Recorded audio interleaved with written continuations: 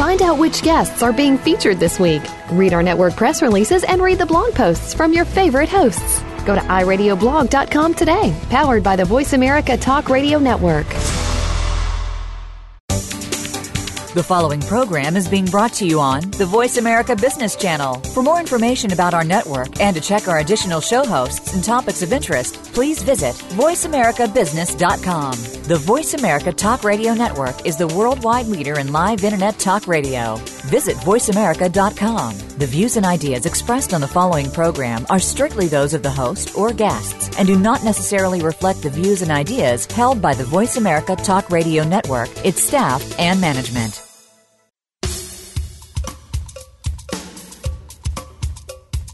Good morning, and thank you for joining host Cheryl Esposito for an intriguing hour of leading conversations. Each week, Cheryl brings together big thinkers to the Voice America Business Channel. Now here's your host, Cheryl Esposito. Well, good morning, everyone, and welcome to Leading Conversations. This is Cheryl Esposito. Today, we have a very special guest, Dr. Raj Sisodia. Dr. Raj Sisodia is a professor at Babson College. He's the Franklin Olin Distinguished Professor of Global Business. He is the Whole Foods Market Research Scholar in Conscious Capitalism. Raj co-founded and is co-chair of Conscious Capitalism Inc., and he's the author of books that I'm sure you have heard of: Firms of Endearment, How World-Class Companies Profit from Passion and Purpose, and Conscious Capitalism, Liberating the Heroic Spirit of Business. Raj, welcome to the show. Thank you, Cheryl. Happy to be with you. It's so great to have you here. So it's the middle of the summer. Where are you right now? I'm actually sitting in a temporary office. I'm in the process of moving to Babson College. So I'm still not moved into my regular office, so I'm just occupying a temporary space here. This is in Wellesley, Mass, which is beautiful. Oh, nice. Wellesley is a great place. Yeah. So being temporary, kind of being in between places, is always a bit unsettling. Yes. Yeah. So let's kind of get right into kind of where you got interest in the whole concept of conscious capitalism. Well, it started for me, Cheryl, with my work as a marketing professor. I have been a marketing professor since 1985, so that's a good 28 and a half years or so. And for a lot of that time, I did research on marketing productivity and performance. Mm-hmm. In other words, looking at what we spend in marketing and what we get for it.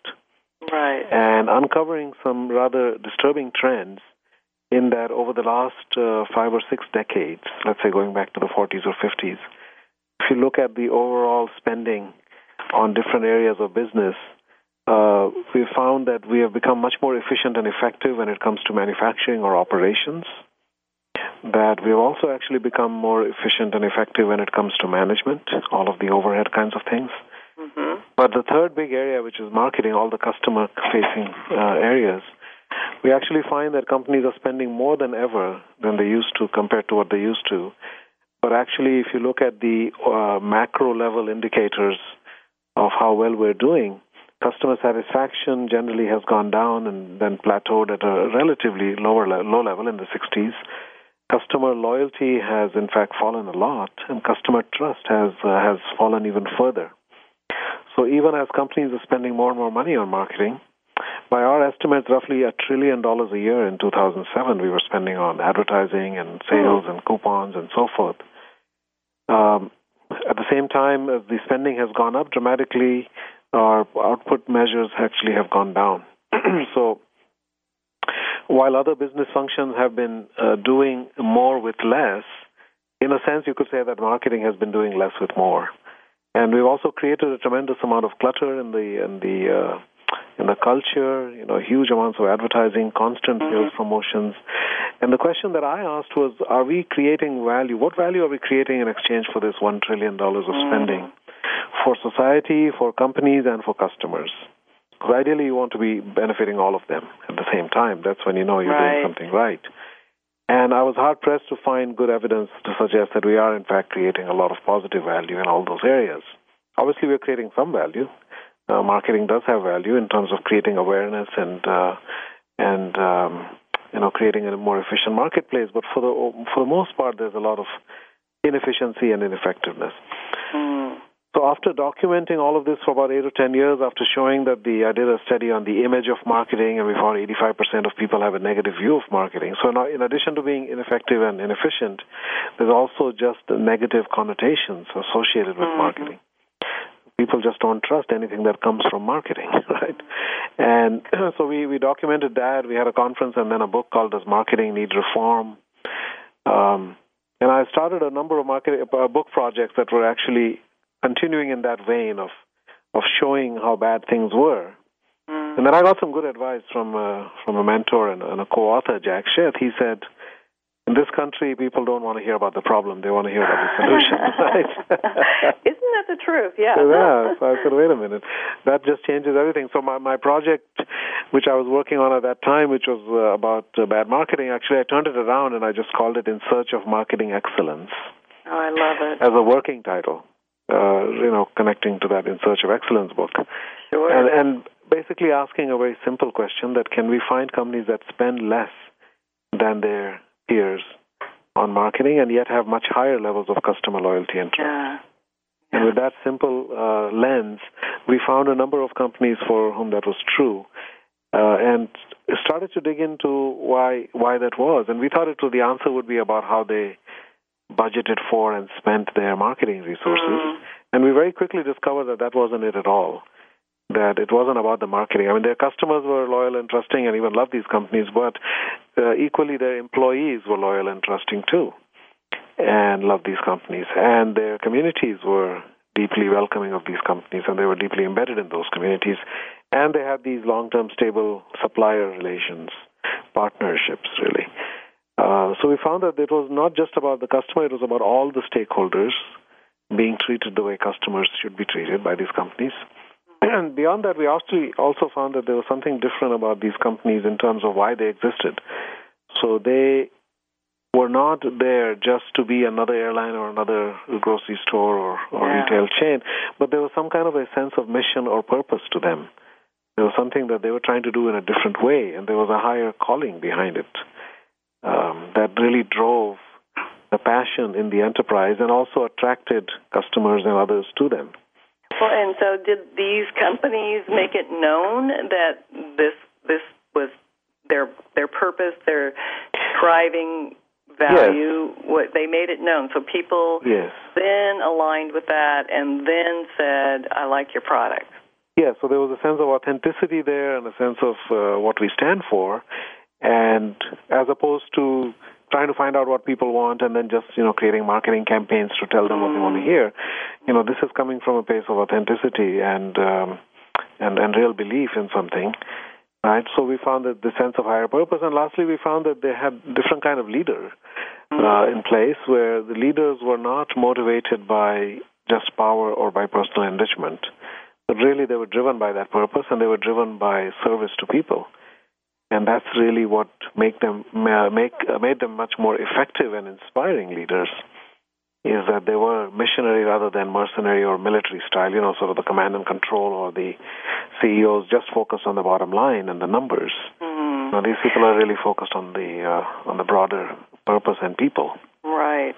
Well, so why do you think that the general population became so distrustful over time, and what is it that what was the tipping point where people said, purpose of the company is important to me? It just seems like that switch happened pretty fast. Yeah, I think that's so what we uncovered about marketing is generally also true about business, as you point out. That there has been a declining trust in business. If you look at Gallup's data on trust in societal institutions or confidence in societal institutions, it has fallen steadily for the last 30, 40 years when it comes to big business.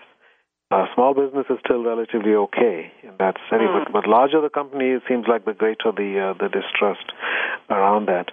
And I think it's an accumulation of a number of things.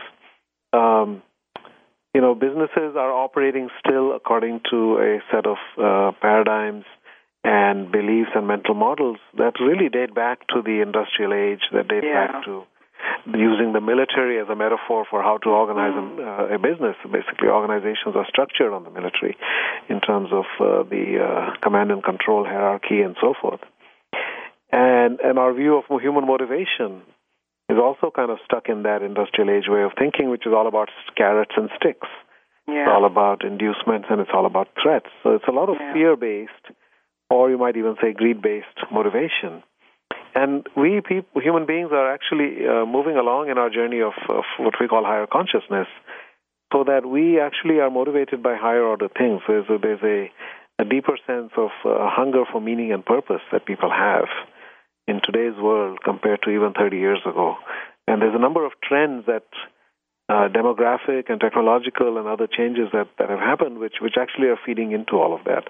So one of them has to do with the aging of the population. The fact that our median age is rising rapidly is now about 44 in this country, median age of adults. It's well into the high 40s in many other countries. In Western Europe, for example, it's into the 50s in places like Japan. So when people reach midlife, and when the majority of people in society are in midlife and beyond, the value system shifts towards midlife values, which are much more around meaning and purpose and interconnectedness and interdependence and what kind of legacy are we going to leave behind and so forth. So all of those values are coming to the forefront, and they're being also impacted by the, of course, invention of the World Wide Web in 1989, which has created total information transparency, egalitarian access to all knowledge and information and what's going on in the world. We are infinitely more connected today, electronically, through social media as well as through mobile technology. We're becoming more intelligent over time as a species. Our IQ is rising 3 to 4% every 10 years, according to the Flynn effect.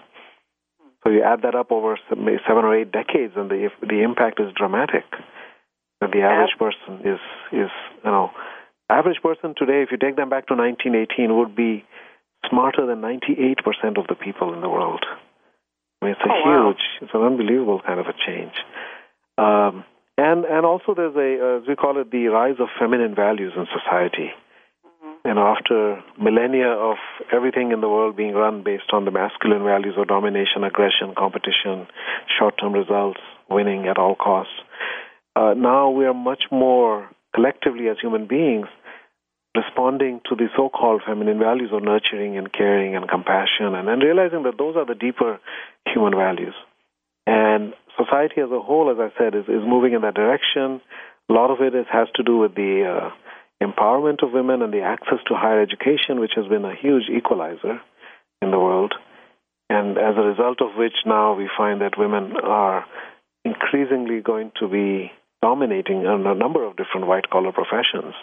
And that's going to fundamentally change the landscape. So the legal profession, medical profession, education, public service, etc., all of these are going to see a far greater number of women than men in years to come. Right? And lastly, there's a rising consciousness. In addition to all of that, we as a species are moving along. We're evolving. We're not standing still once we got up on our two legs. Our evolution has accelerated, but it's gone inward. Right? And we have now a much greater sense of awareness of what's going on in the world, and with that, a greater sense of what is right and what is wrong, what is acceptable, what is unacceptable. So many things that we've tolerated and even embraced throughout human history are now no longer, they're unthinkable. Right? Slavery and, women not having the right to vote, and colonialism and segregation and apartheid and, child labor and environmental abuse and animal abuse. I mean, there are all kinds of things that are falling by the wayside. Yeah. Which were part of our normal human existence. So, I remember many years ago hearing that women made most of the buying decisions in most households. Yes. And so, if that was happening, I would say 25 years ago, that statistic became pretty well known. So why did it take so long?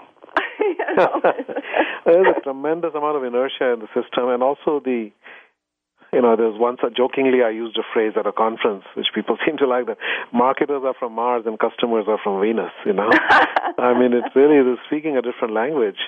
And if you look at Madison Avenue and ad agencies, basically it was full of young men at the time. So not only were they mostly male-dominated, but it was also youth-dominated. And meanwhile, your market is much more mature and much more towards the feminine side. So there's been a disconnect, and I think it's starting to change now. And we're starting to get in harmony. So this whole journey of conscious capitalism, as I said, for me it came through the marketing lens, and that book that came out of that research was called Firms of Endearment, about companies that we love and why.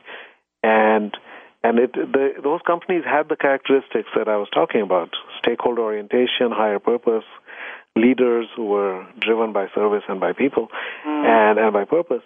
And that then evolved into what we now call conscious capitalism. And that happened because I happened to meet John Mackey, the CEO of Whole Foods, and shared we had featured Whole Foods in Firms of Endearment as one of those companies. And I shared with him my vision for building on this, because the amazing thing was that we found that these companies that treat all of their stakeholders so well, they have this sense of purpose, they've got tremendous employee engagement, they've got tremendous customer loyalty, they've got great community types of outreach activities that they do. They're great for the environment. They pay taxes at a higher rate. And yet we found that those companies were also far more financially successful. And that should not be a surprise, but at the time it was a surprise, because we still had a bit of that zero-sum way of thinking about business, that, there's no free lunch. So where do you get, all of this money to spend on customers and employees and so forth? Right. But these companies, we found in our research, had outperformed the market by 9-to-1 ratio over 10 years, right? Dramatically better than the market. And that outperformance actually has continued in the last 5 years since we published that book. So, I found this was a very exciting and unusual way to think about business, that business is not about profit maximization.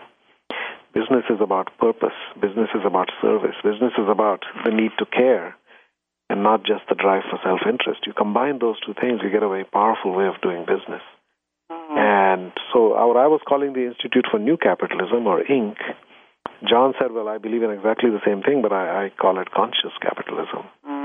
And that phrase really resonated with me. I do think that this is about higher consciousness and bringing that to bear. So business is great. Business creates a lot of value. It's an essential, perhaps the very most important aspect of society. But when you do it with higher consciousness, the positive impacts are multiplied, and many of the negative so-called externalities are minimized. In fact, we can create positive externalities of business while we're also creating financial wealth. Well, this stirs a lot of questions in me, and we're going to have to go to break right now. But when we come back, we have a whole lot more to talk about with Raj Sisodia. We'll be right back.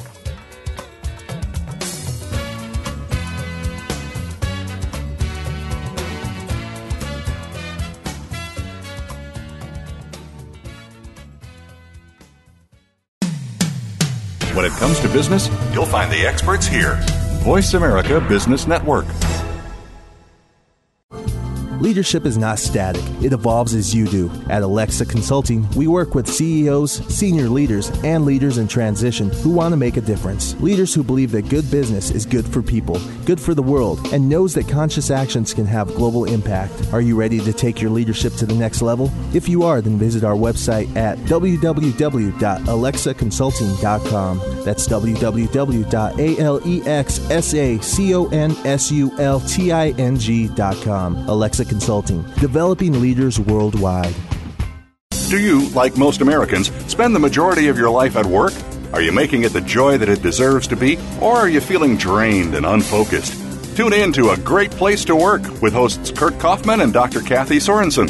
Your hosts have more than 30 years of experience in workplace consulting and are ready to bring you the secrets and success stories of businesses who are making their business a great place to work. Listen every Friday at 11 a.m. Pacific Time, 2 p.m. Eastern Time on the Voice America Business Channel, and enjoy a better workplace and a better life. Everybody needs expert advice when they look to develop their personal brand. Join Cheryl McCrary for The Leader and the Muse. Cheryl and her guests will bring you practical tips and tools to help you build your brand in ways that propel you into greater personal and business success.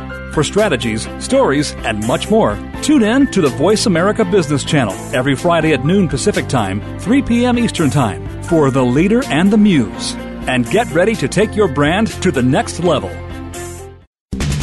We're always talking business. Talk to an expert. Call now toll free 866-472-5790. That's 866-472-5790. Voice America Business Network. We appreciate you joining our leading conversations today. If you would like to participate in today's conversation, please call us now at 1-866-472-5790. That's 1-866-472-5790. Now back to your host, Cheryl.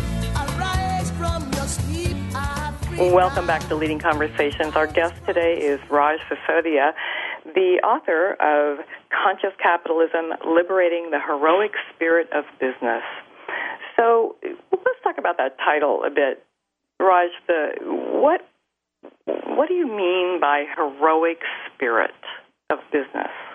Yeah, that actually was it's a very deliberate choice of words there. You know, if you look at the narrative about business in our culture, and probably it's a global thing, what do people associate with business and capitalism generally? That is built on a foundation of greed and exploitation and selfishness, right? And if you talk to any idealistic, I was just with a group of young high schoolers in Maine a couple of weeks ago, and you talk to idealistic young people who want to change the world, very few of them think about business as the avenue to do so, because they say, oh, business is all about greed and self-interest and selfishness, right? So we've taken this idea of self-interest, which is what Adam Smith talked about, right? And that's the fundamental driver of markets. But we have now morphed that or, mutated that into this idea of selfishness and greed, and somehow we have talked about them as though they are virtues, right? As though that's okay. And we say, well, the invisible hand of the market takes care of it. Greed is good, and, being selfish is a responsibility. You must be selfish and all of that kind of Ayn Rand kind of thinking. So there's a toxic narrative about business and capitalism in the culture out there. And no doubt there are companies that are, that do bad things, and, the Enrons of the world and WorldComs and all the rest of them. But business in general gets painted with that broad brush, that all business is bad. You're basically guilty until proven innocent.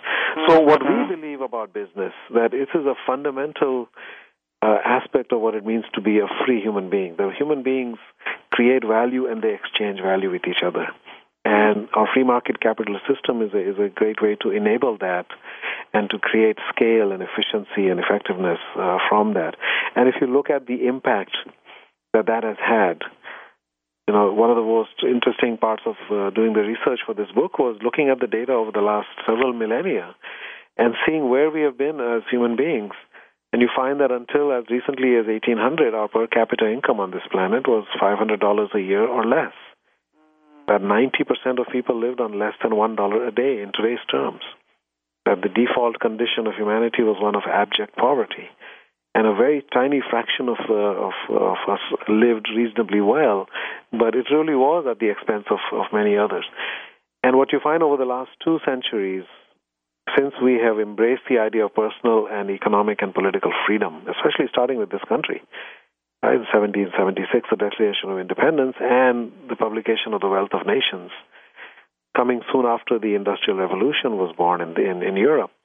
You saw those forces coming together, and you've seen now an extraordinary rise in human prosperity, where we've gone from $500 to maybe $8,000 or $9,000 per capita on a worldwide basis. Our life expectancy has gone from 30 to 68, where our population has been able to rise from 1 billion to 7 billion, where our literacy has gone from 15% to 85%, and there are many other indicators of human well-being.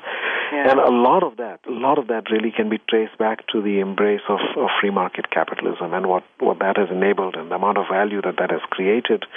And what we therefore believe about business is that it's fundamentally good, first of all, because it's based on the creation of value.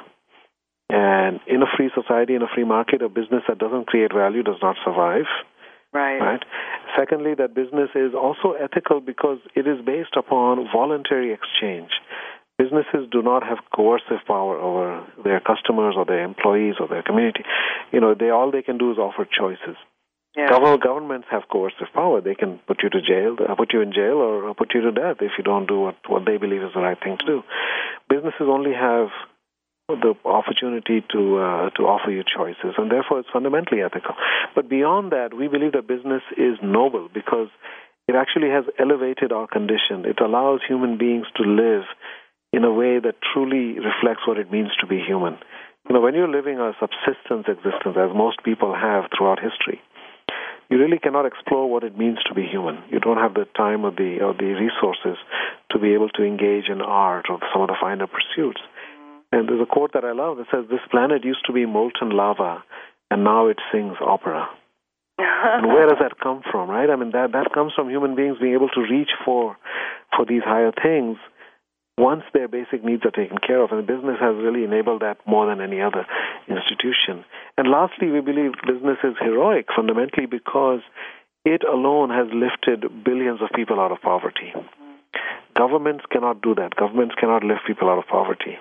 And nonprofits cannot do that, and religious institutions cannot do that. All they can do is help in the short term. But they cannot sustainably create a means for people to elevate themselves and to gain a higher level of prosperity and therefore be able to do other things in life. And therefore we believe that entrepreneurs are truly the great heroes of our age. They have created things, brought into being ways that we live our life today that we simply take for granted. But the fact is that all of these things would not exist were it not for these institutions, right? When Henry Ford created the assembly line, or somebody created this, mobile phones, or all the magical things that we take for granted. Right. So that, that is really the institution, and those are the individuals who have created the most value. So we should celebrate entrepreneurs. I'm now joining a school here, Babson College, which is renowned for its embrace of entrepreneurship. It's the number one business school in the world for teaching and fostering entrepreneurial thought and action. And I think that's the most essential element.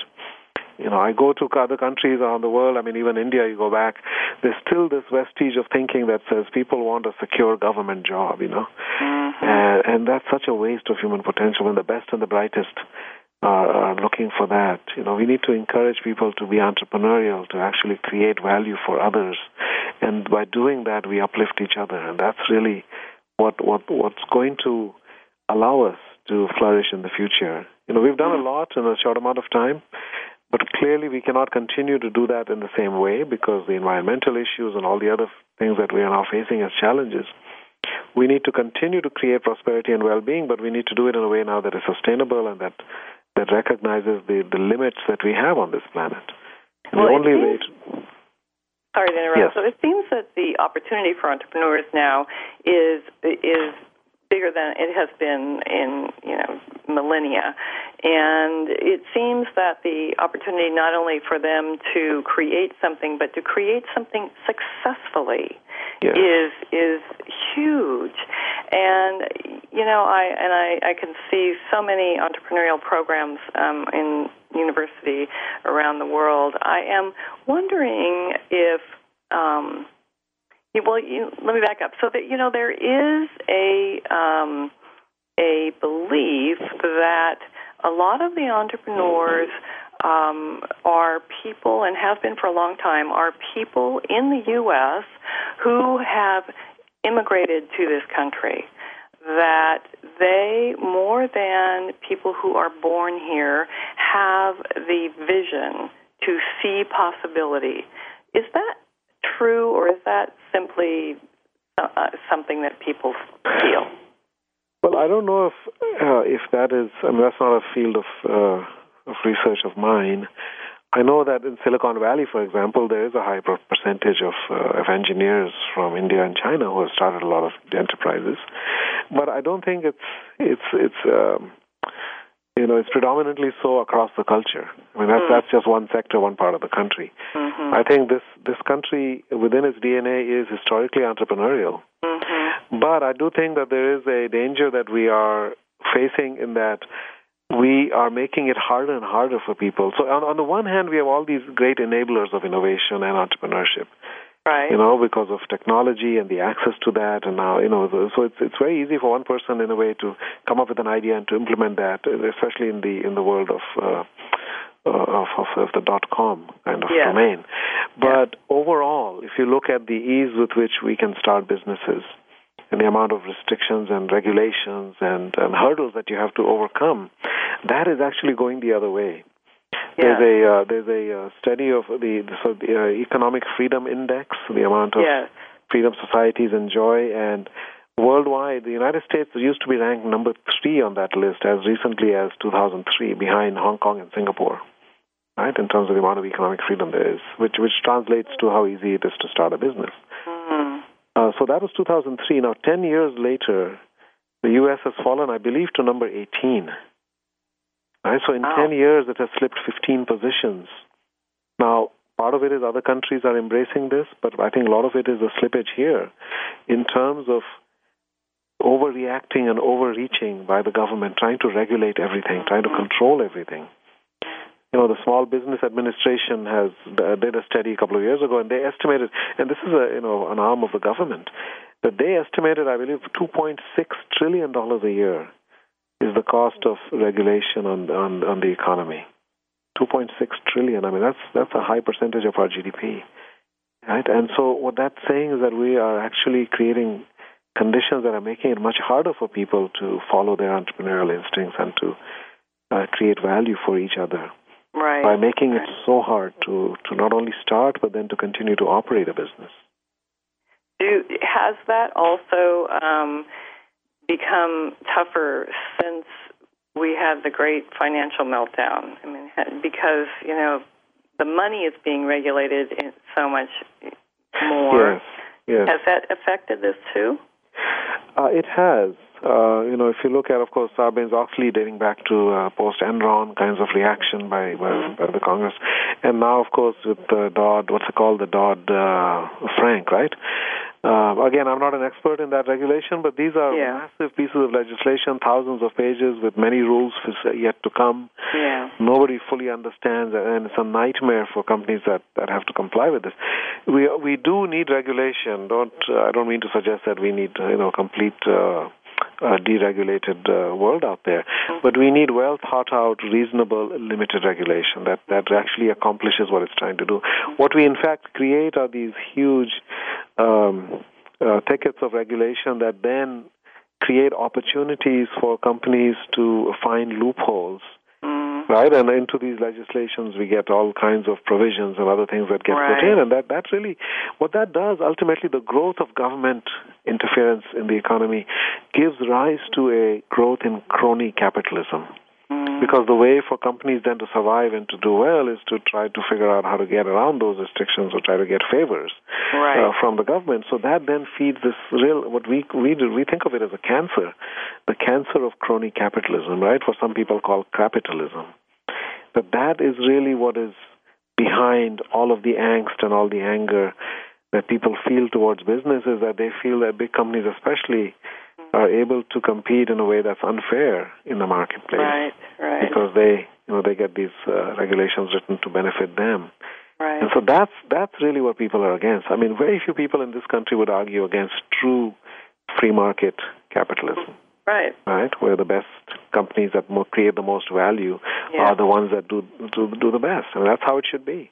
And I think whether you're liberal, conservative, left, right, I mean, you would agree with that. But then when we run into these conditions or situations where companies get favored, large companies end up paying no taxes and they get all kinds of breaks, and that's really the problem, I think. Right. A lot of the big multinationals that may be perceived as not necessarily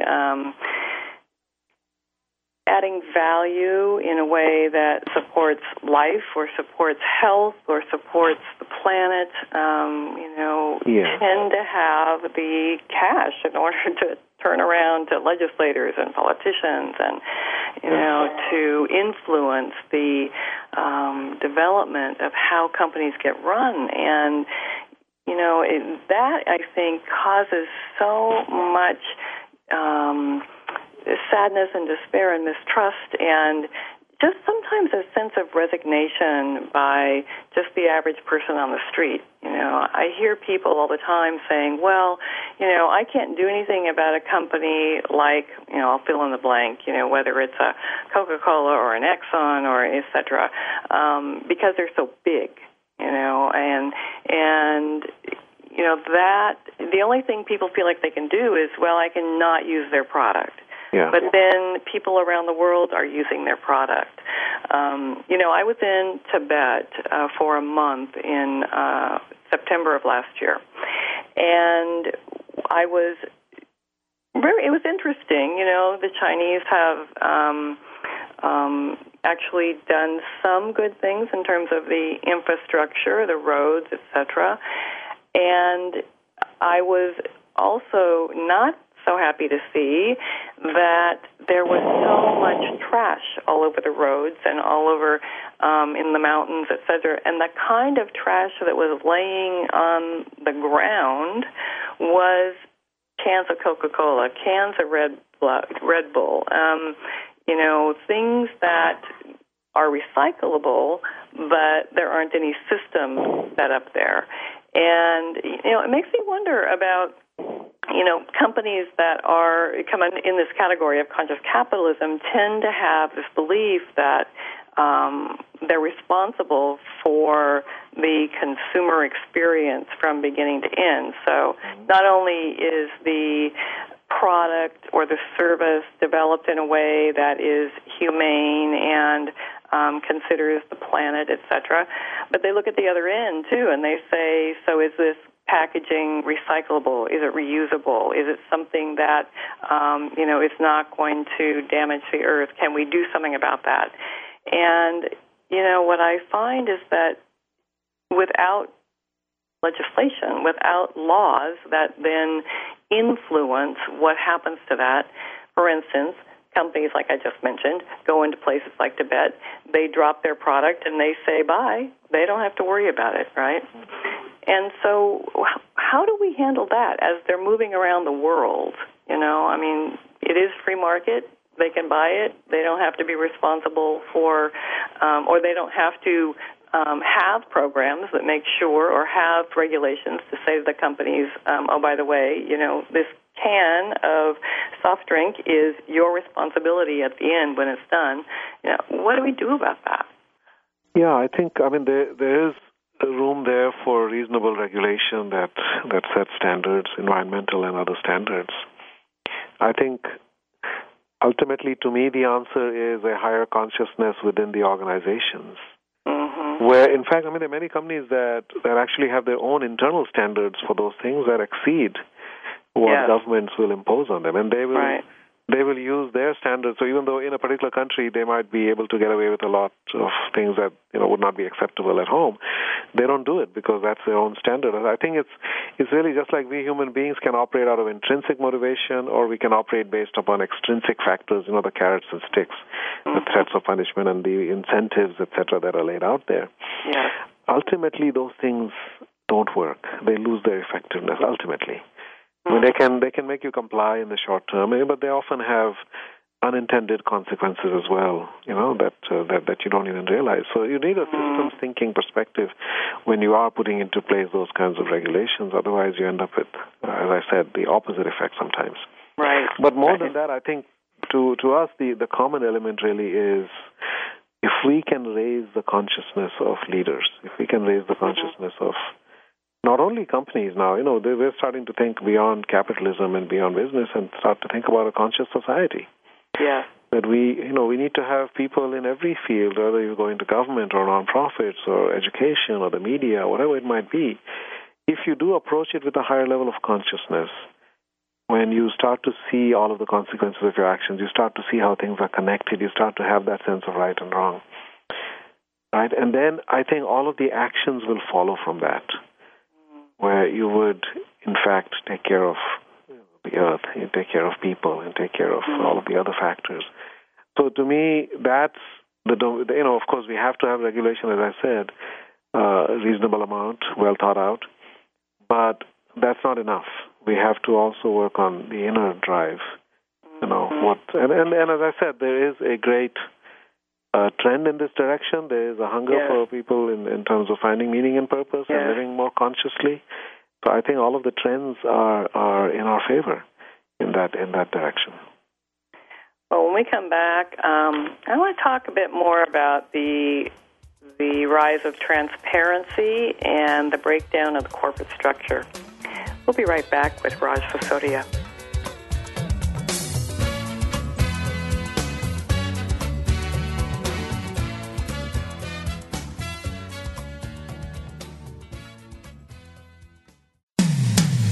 When it comes to business, you'll find the experts here. Voice America Business Network. Leadership is not static. It evolves as you do. At Alexa Consulting, we work with CEOs, senior leaders, and leaders in transition who want to make a difference. Leaders who believe that good business is good for people, good for the world, and knows that conscious actions can have global impact. Are you ready to take your leadership to the next level? If you are, then visit our website at www.alexaconsulting.com. That's www.alexaconsulting.com. Alexa Consulting, developing leaders worldwide. Are you an entrepreneur that wants to achieve more? Not just in it for profit, but to do work you find meaningful, that adds more value to more people in more ways? Listen for Be More, Achieve More, Inspiration for the Entrepreneurial Mind. With host Chris Cooper, you'll hear from successful achievers from around the world with the passion and experience to offer invaluable guidance. These people are making a difference and will help give you the motivation and insight to achieve more. Be More, Achieve More can be heard live Fridays at 8 a.m. U.S. Pacific Time on the Voice America Business Channel. Wealth Solutions for the 99% is a weekly talk show focused on helping you develop and execute a game plan to build wealth. Your host, Paul LaJoy, who built a $50 million plus company in less than 5 years, believes it's impossible to be poor in America, and he'll show you why with his innovative strategies. The show is upbeat, fun, and informative. Tune in every Saturday at 1 p.m. Eastern Time, 10 a.m. Pacific on Voice America Business. We're always talking business. Talk to an expert. Call now, toll free, 866-472-5790. That's 866-472-5790. Voice America Business Network. We appreciate you joining our leading conversations today. If you would like to participate in today's conversation, please call us now at 1-866-472-5790. That's 1-866-472-5790. Now back to your host, Cheryl. Welcome back to Leading Conversations. This is Cheryl Esposito with my very special guest today, Raj Sisodia. So, Raj, one of the things that has been just on the rise is as you mentioned earlier in the show, is transparency. Transparency about finances, about ways products get created, about even the personal lives of executives and people who make decisions around the world, around business. And, this seems to be, it seems to be hitting organizations in a way that almost takes them down. And then it seems to go quiet and people say, oh, good, one of the big bad bullies, got their due. And, it seems that the transparency factor isn't necessarily working across the board. There is no expectation. It hasn't become kind of a cultural norm in organizations that there will be full disclosure, except what's required in terms of the finances because of SEC rules, etc. Do you see this increasing? Do you see transparency accelerating as we go forward? Well, transparency is coming whether we like it or not. Mm-hmm. We are all organizations, whether they are corporations or governments or any other entities, are essentially operating with glass walls. And there's nothing happening inside a boardroom that will not become public information if it needs to be. Mm. And Don Tapscott wrote an interesting book about this a few years ago. I think he called it The Naked Corporation. Mm-hmm. And basically, all it takes is one person to put the information out. It'll spread around the world. So if we are doing something that we don't want to see on the front page of the newspaper tomorrow, don't do it. Right. And that's becoming a fundamental check on behavior. And transparency, if you look at it, it's fundamentally a good thing. If you're doing good things, you have nothing to hide. Yes. So the way Don puts it, I think, flippantly, is that, speaking of the corporation, the naked corporation, he said, if you're going to be naked, you better be buff. Right? So all these companies, all organizations better make sure that, what you're doing is okay if it shows up in the public eye. And so I think transparency is a good thing for companies that are doing the right things and doing them in the right ways. It is something that's going to hurt companies that are not doing those things, and overall, that's a good thing because it's going to benefit the companies that are doing things the right way. Yeah. And I think companies do not have a choice. They have to either accept this or become victims by it. So you can convert this into a source of strength if you're a company that is, in fact, doing all these great things for all your stakeholders. In fact, that becomes a way to enhance your reputation and create greater goodwill out there once people learn more and more about you. I think there are companies that for example, the Container Store, which is one of the wonderful, great companies to work for in the United States, typically their customers didn't really know how they were as a place to work. I mean, that was a separate thing, and they won all these awards, from Fortune and so forth. Right. And recently they started to communicate to their customers what we stand for, what our values are, etc. They're finding there's a great resonance there. Customers actually care about what kind of a company you are. It's not just about what's the product and what's the price. Mm-hmm. So there is a benefit to those companies to in fact embracing greater and greater transparency. Whole Foods takes that perhaps to an extreme where their salaries are transparent. There are 80,000 people there, and any employee can find out what any other employee makes. And that creates a tremendous need to make sure that, because when you have that kind of transparency, you have to have accountability to make sure that people are getting paid fairly. And that if somebody gets paid more, that there's a specific reason why that is. And you can find out, and you can find out what you need to do in order to increase your pay. Right? So I think all of that goes hand in hand with transparency. So, I've been wondering for a long while about the corporate structure, because it seems to me, since about the 90s, that the corporate structure, I call it became ill. It wasn't functioning at a very high level.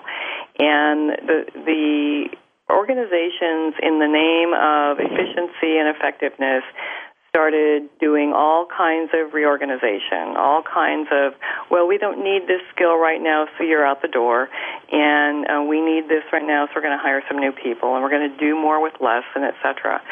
And, this seemed to be the beginning of really burning people out, and not caring, not having that value of caring about people, and it seeming like it was a big machine.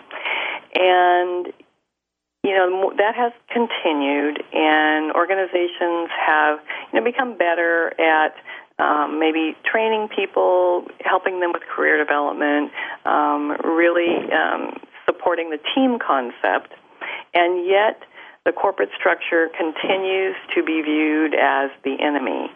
And people say, if I had my own way, I would have my own business, or I would do something that wouldn't require me to have to live all these rules, etc. And, some of that I see, definitely the younger generation is saying that, as you said earlier. And so I wonder about the longevity of the corporate structure. It seems to me that little by little, that the life of the corporate structure as we have known it is disintegrating. It is no longer useful. What do you think about that? Well, I agree that corporations have to adapt to this new world. So the traditional corporate structure, which is hierarchical, which, as I said, is modeled on the military, you've got a general at the top and foot soldiers at the bottom and all kinds of lieutenants and sergeants and so forth and in between, and command and control being the ethos, and carrots and sticks being the motivators. I think all of that is falling apart. And this view of the corporation as a machine or a business as a machine with inputs and outputs.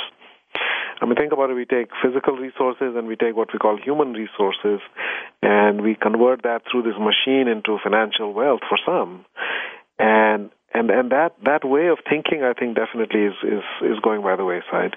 Human beings are not a resource in the right setting. A resource is like something, a lump of coal. You use it, it's gone, right? People do burn out when you treat them as resources and they start behaving in that way. But in the right setting, human beings are a source, like the sun, continuously generating light and warmth and energy and ideas and innovation and creativity and caring and so forth. And so the organizations in the future that will survive and thrive are the ones that will view themselves as these living entities. Right? It's a complex living system. It has all of these elements within it, which are all contributing to the flourishing of the whole. And the job of leaders is to ensure that the whole organism flourishes, as opposed to saying that, well, some stakeholders are more important than others, treating some as means, others as ends, right? And people as cogs in that wheel, as opposed to a different way of thinking, which is about empowerment, which is about decentralization, which is about allowing people the opportunity for, autonomy, for developing mastery, having a sense of purpose. All of those elements, I think, are possible within a different kind of an organizational form, which is much more loosely structured, which is more networked, which is more decentralized, and so forth. I do agree with you that I think the command and control top-down hierarchy, that doesn't work. That assumes that all the wisdom is resident at the top, and everybody else just executes. The fact is that knowledge and intelligence and creativity and inspiration are diffused throughout the organization. And if you don't tap into that, then you simply will not survive. We will not be able to compete in this world. And so that implies that the shareholders of stock of these big companies will still be the ones that people want, that the organization wants to please. That's not going to go away as long as there's a stock market. But that these shareholders will have different values, that they will want to invest in companies that share these values. Is that right? Yes. So I think, you use your money as a way of achieving or affecting a certain kind of change in the world. Yeah. Right? So shareholders, in addition to financial returns, are also looking for impact. Yeah. They're looking for, transformative change in the world. And increasingly, because it's the same people who are your employees are also, in many cases, it's all people ultimately making those choices. Yeah. And when they approach them with higher consciousness, then they will change how they act as customers, how they act as employees, how they act as shareholders, how they act as community members. They just view the world with a different lens when they do that. And so that means also that some of the regulations probably need to change. I mean, if you think about institutional investment and, how that kind of money moves so fast, and the belief is that institutional money doesn't really care. It just wants profit, right? Do you think that will change? I think it is changing. I think there are. There's a fund in New York now that is set up based upon the principles that we're talking about today, because this is actually a better way to deliver results as well. But it matters how you make the money. So the fact is that these companies make money in the right way. And it turns out that because of the way the world has changed today, that they actually outperform the market while they're creating other kinds of wealth. So there are hedge funds now, and there are private equity firms that are part of our network that are also looking at investments with this lens, trying to identify companies that share these perspectives and these values. I'm speaking at a conference in Colorado, which is the SRI conference, I think it's called, where there are money managers with about $3 trillion of assets under investment, which are looking at socially responsible investing, as they call it. I think there's a richer lens with which to look at that. It's not just responsible; it's aligned. right? Responsibility somehow suggests that there's an added sort of a tax or a burden on top of an existing business model to now make sure that you're doing responsibly what you're already doing. But now what we're saying is that you can actually rethink your whole business model and align it with society, not just be responsible, but actually fundamentally what you're doing is good for all stakeholders. And you don't have to add on a separate element of so-called responsibility. So I think definitely those trends are also there. The investment world is seeing, and as I said, we're accumulating more and more evidence that this way actually works better from a financial perspective as well. So it's not asking people to make a trade-off, which is what historically it's been. If you wanted to put socially responsible investments, you had to be willing to live with a delta of slightly lower returns. Right. But that doesn't have to be the case if you do it smartly. I think it's about going from being, as my friend has written a book recently called From Smart to Wise. Mm-hmm. We're becoming more wise about these things. We're gaining wisdom. That comes with higher consciousness. Well, this is definitely giving us hope. We love your message, Raj. In the book, Conscious Capitalism, you dedicate it to your children and your nephews, and you say, don't fear the future, but welcome it with love, joy, courage, and optimism. You sure have given us a lot of that today. So, Raj, I know people are going to want to know more about you and how to reach you. How can they do that? Well, I have a website, rajsisodia.com. We also have consciouscapitalism.org, where they can learn a lot more about conscious capitalism and upcoming events. We have a CEO summit that's coming up in October in Austin. And there are many other events as well that are listed on there. So, and they can also reach me at babson.edu on the faculty page. Great. Well, we are so honored to have had you here today, Raj, and we look forward to having you back again as things evolve in our world and move toward being a better place to live. Raj Sisodia, the book is Conscious Capitalism, Liberating the Heroic Spirit of Business.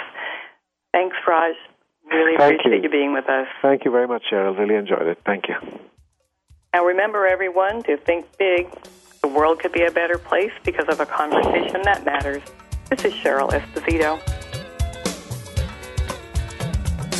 Thank you for spending this hour with Cheryl Esposito and Leading Conversations. You can listen live every Friday at 10 a.m. Pacific Standard Time on the Voice America Business Channel. If you have a question or comment for Cheryl, please email her at leadingconversations@alexaconsulting.com. That's leadingconversations@alexaconsulting.com. See you next week.